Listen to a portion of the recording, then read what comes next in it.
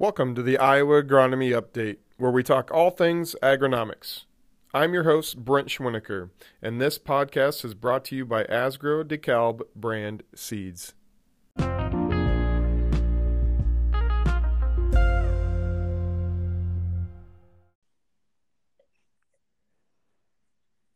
Hey everyone, and welcome to a new edition of the Iowa Agronomy Update. We've got a special edition here today, kind of a pre-harvest edition, but really what's special about it is really we get a chance to walk through some history with George Cattermas. And George, hey, welcome back to the podcast. Thanks. So, George, we've had an interesting morning. So, you officially retired here this last week, correct? So, are you officially 2 days retired? Yeah, officially. Okay. So the question is, are you bored yet? Not yet. Okay. Okay, that's good. Good to hear. Good to hear. I'm glad that's the case. But so George has been our technical agronomist in Southeast Iowa for DeKalb and Asgrow, and George officially retired this week, and we wanted to really just kind of pick George's brain on where, what he's seen with DeKalb and Asgrow over those 26 years, and just kind of get some of your thoughts on some of your things over this time, and where that's been, and how you've seen things progress, and kind of go that stretch. So, George, 26 years, how many different positions, official job titles have you held? Oh my. There have been at least, I can quickly think of at least 5 different titles, and there's probably actually more like 7. Yeah. How many different bosses?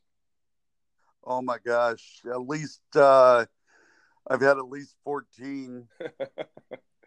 Yeah, that is crazy. But that's a long. I mean, 26 years is a good stretch, George, and I certainly that's a heck of a run. And we before we before we get back, looking back over the 26 years, I kind of want to pick your brain a little bit about this year.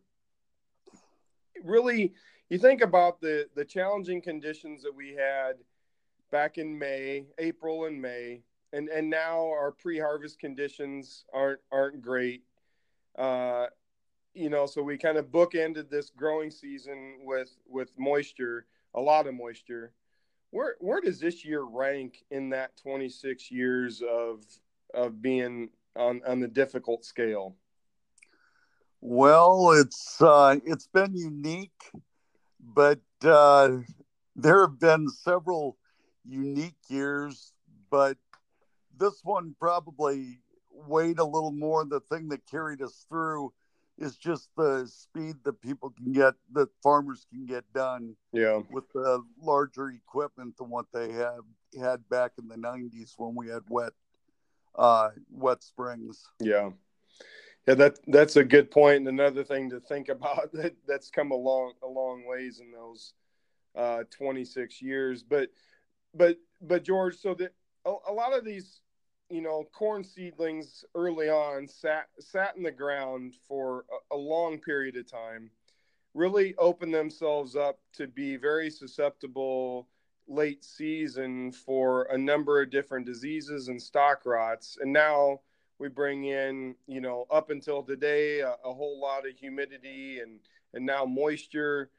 What are some of the issues we're going to be staring at here in the next couple weeks with this stuff?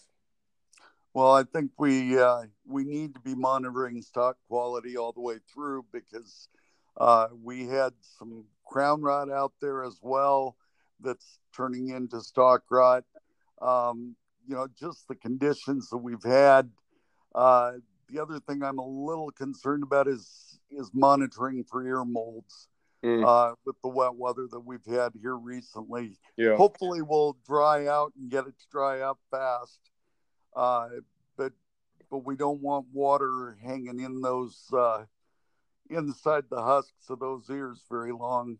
Yeah, a lot of late planted corn and a lot of ears that are still sticking upright right now. Yeah.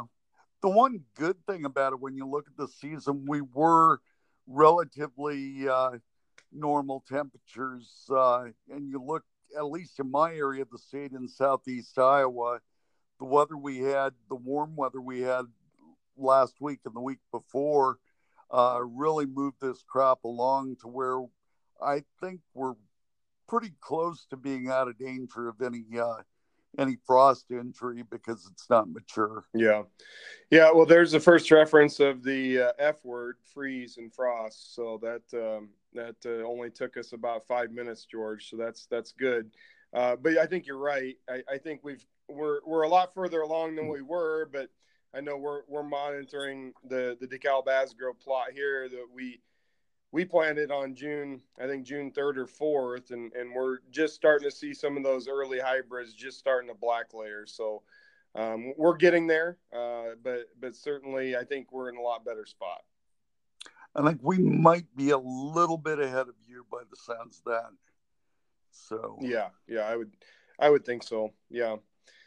So with that being said, what about beans, George? What have you seen? Your area is pretty heavily year over year. Kind of see a lot of sudden death syndrome in beans. Have you guys seen that this year with the early planted beans or not? we've really been surprisingly pretty clean from an SDS standpoint. I think a lot of it may have to do with the seed treatments the guys are using too, but yeah, we really haven't seen too much. That's good because George, if you think back over the last 15 years, your area was one of the first to see that disease come into the area, and this is one of the areas we relied on to test our germplasm in that area for that disease. So certainly a good thing to hear is as we trend towards planting our beans earlier and earlier. Yeah. Well, good. Let's get into some of the fun stuff about the last 26 years, George. So if you think back, so I believe you said 1993, is that correct? Yeah, that was the year I started. 1993, and you had some experience. You had about a decade with extension before that too, correct? Yeah, I had spent 9 years as a county agriculturist for the Iowa State Extension Service. Yeah.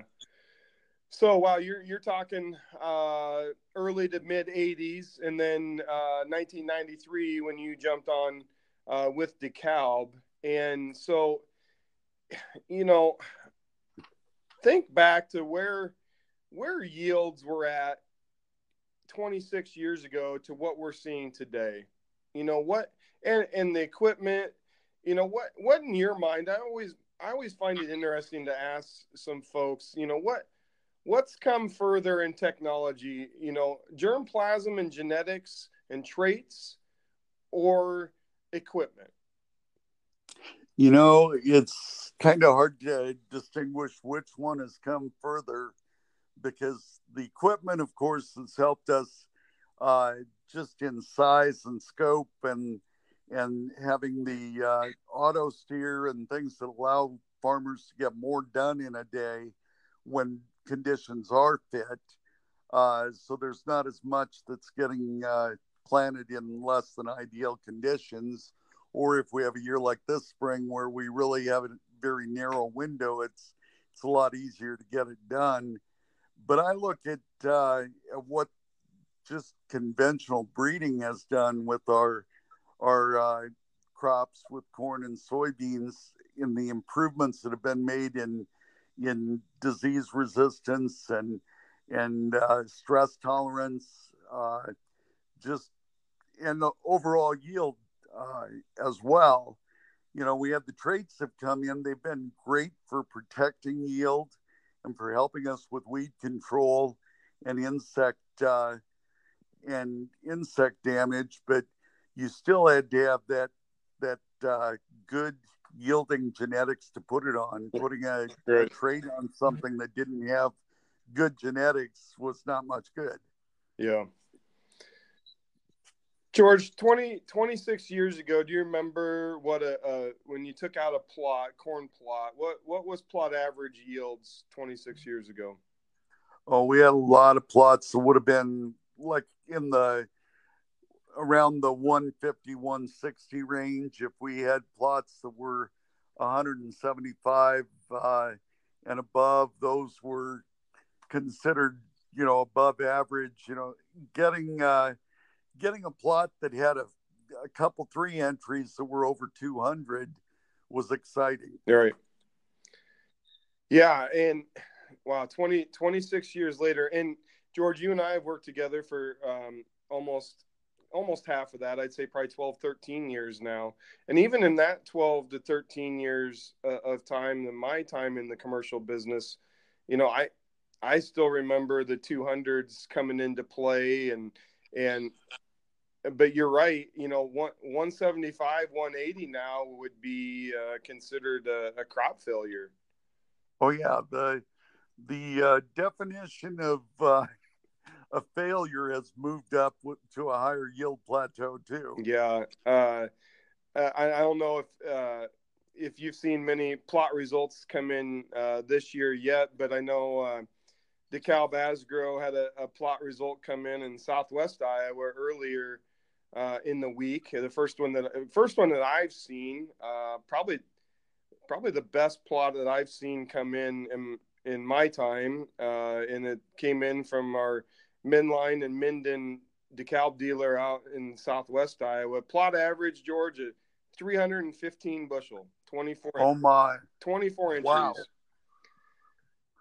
that's great. Yeah, I mean, so that, George, that's double to what you're talking about 26 years ago. Yeah. Yeah. It really is, and I think genetics have been kind of a driver in this equipment technology. I mean, with that kind of yields, we have to have bigger equipment to take that kind of crop off of a field. Definitely does. It definitely does mean hauling a lot more bushels out of there. That's for sure. Yeah, and a little tougher to get across the field. Yeah. Yeah, well, I think Mother Nature's kind of doing a little bit of that for us too. This week is going to be tough to get across some of the fields. But George, so think back over 26 years, and you've seen gobs of new traits. You've watched every trait be launched in the DeKalb Asgrow lineup. Obviously, you saw Roundup Ready beans come into play and launch, and that was certainly a game changer. What was the most exciting trait launch for both corn and soy, kind of beyond that Roundup Ready beans? Oh, let's see. Beyond the Roundup Ready soybeans, I think we're actually into the next most exciting one with the Xtend beans, because what we saw when Roundup beans came out is we were able to control weeds that have been a real problem for us for a long time, and really boosted the yield just by controlling weeds. Mm-hmm. And now that we're into a scenario where we've got some tougher broadleaves out there than what we used to after having used the Roundup system for several years, having that new tool to help take care of water hemp and giant ragweed, morning glory, some of those tougher weeds, I think is probably the second most exciting thing from a soybean standpoint. Yeah. What about from a corn perspective, George? Corn perspective, the biggest one to me to begin with had to have been the European corn borer trait, just because we were seeing more and more corn borer out there, and we were gaining big yield gains by having the trait when we had the insect very, very quickly. Mm-hmm. And I think the Roundup corn had a big effect too as far as weed control, but I'd still put rootworm corn as the second as the second big one over my way. There's a fairly large area east of Cedar Rapids that guys do a lot of corn on corn, Mm-hmm. and they really boosted their yields in corn on corn production by having the rootworm trait. Yeah, so that's a lot of different traits, and now you're into, your multiple generations of new versions of those traits now, and so it's certainly come full circle there. Think back to all the products that you've seen, George, and helped launch and place throughout the territory, and think back to what was your favorite corn and soybean product over the years? What was, just that product that really stood out to you as, wow, this thing was a game changer? Okay, I guess I might have to talk a little bit about a package with corn. When we had DeKalb 61, 69, 60, 16, 17, and 63, 42, and 43, that trio of hybrids really set things on fire over in my area. Yeah. 61, 69 was probably the biggest step change in yield, but the combination of those three in a package really moved things along for us. Yeah, though that I came into the commercial organization, George, into the technology development group there about that time when 61, 69 was really getting a shot in the arm, and we were just launching 63, 42 at that time. And I want to say that was 2008-ish on 63, 42. Does that sound right, George? Yeah, that's probably about right. Yeah. And I think the 60-16 was a little bit ahead of that. Yeah. Yeah. And I'm guessing 61, 69 was probably 2006-ish. Does that sound right? Yeah. That package, George, I'm glad you brought that up. That it's got to be in my area, or in my head, one of the tops as well. But but you also saw things like 6297 in there as well. That was. Oh yeah. At one point in Southeast Iowa, that was one of every 4 bags that was sold. Yeah. In the DeKalb brand. I remember sitting through many forecast meetings in the other side of the state and wondering, like, can we really forecast this many bags for a territory in one genetics, right? Yeah. Yeah. There's a heck of a lot of good products there. And think back to 61, 69, George, that agronomically, that thing was just ugly. It had average to below average roots. Its late season stock quality was not great. It did have some holes on diseases as well. But boy, if we just told everybody this is one that you got to spray with fungicide. Yeah. And when you did, it helped the stock quality and the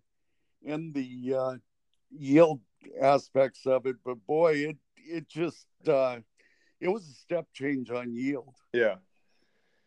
Yeah, it really took the DeKalb genetics to the whole new level there. And what about an Asgrow soybean? Anything from the past that sticks out to you as a favorite? Oh, it yeah, that's kind of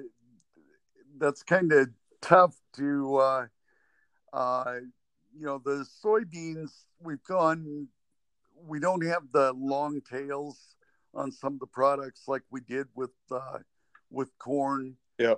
They didn't last quite as long, but you still, if you're going, you got to look at things like 32-31 and 38-32. Yep. Roundup 2 beans. Those were huge volume beans for us. I guess those are two that I think from the past that really had a longer period that they were sold, and they were huge volume for us when they were in their prime. Yeah, George, if I remember, 3231. Gosh, that thing was like a stick and a pencil, right? That thing was standability wise was solid, right? That thing just it wasn't much for showiness and branchiness, but it just was stability across the board on standability and yield.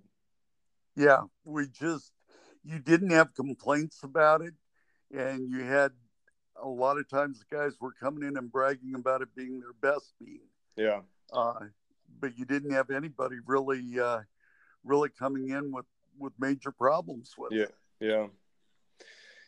Oh, that's good. It's kind of fun to think back of some of those products here. So George, what 26 years and a number of different positions and as you it's starting to probably hit you now, right? You're fully retired. What are you going to miss about the DeKalb Asgrow brand? Well, probably one of my favorite things was the genetics, looking at the corn genetics, getting to know the new numbers and trying to see where they work the best, positioning product. That's probably one of the things I enjoyed the most. I've told some of the people here that I hope they'll let me keep having an FTN plot on our farm at home so I can watch some of the new stuff going into the future. Yeah. Probably one of the biggest things that really is kind of tough leaving is just looking at everything that's available now with the merger with Bayer. When you look at our germplasm that we've got in the DeKalb and Asgrow genetic lines, and then when you look at what we've got from a crop protection portfolio, it just that, and then adding the Climate Field View on top of it, you look at the portfolio they've got to work with. That's something that made me hesitate a little bit to think about retiring. Yeah, I'm sure it did. It you think back to those years with those products we were talking about and had a good run with them, but you're right, the lineup right now, George, what in the lineup right now is exciting you as you leave, that you get to see which products are sticking out in your head? Oh, I'm excited to see what some of the new corn germplasm will do, like 6141, and I think even down further south, the 6617 and 18, Mm-hmm. Those look exciting to me. There's several others too. Even there's a new 104 that is looking impressive out there. Yeah.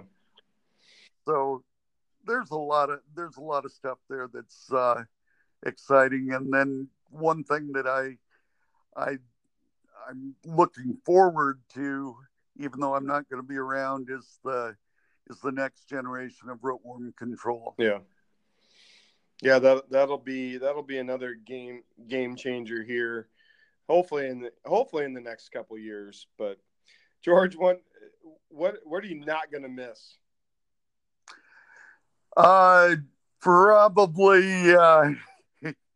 Probably not spending quite as much time on the computer. I mean, I like looking at the data, but boy, you started looking at how much time we were spending, and then as I've gotten older, when they're changing the programs, it's taken me a little longer to learn the new ones. Yeah.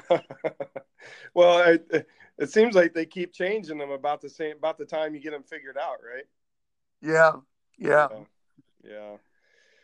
Well, George, certainly it's been a great run, and certainly I know Iowa, the market development, the old technology development group, DeKalb Asgrow, you have your fingerprint on a number of different things over there in that southeast part of the world of our state, George, and um, I've always valued what you've got to say.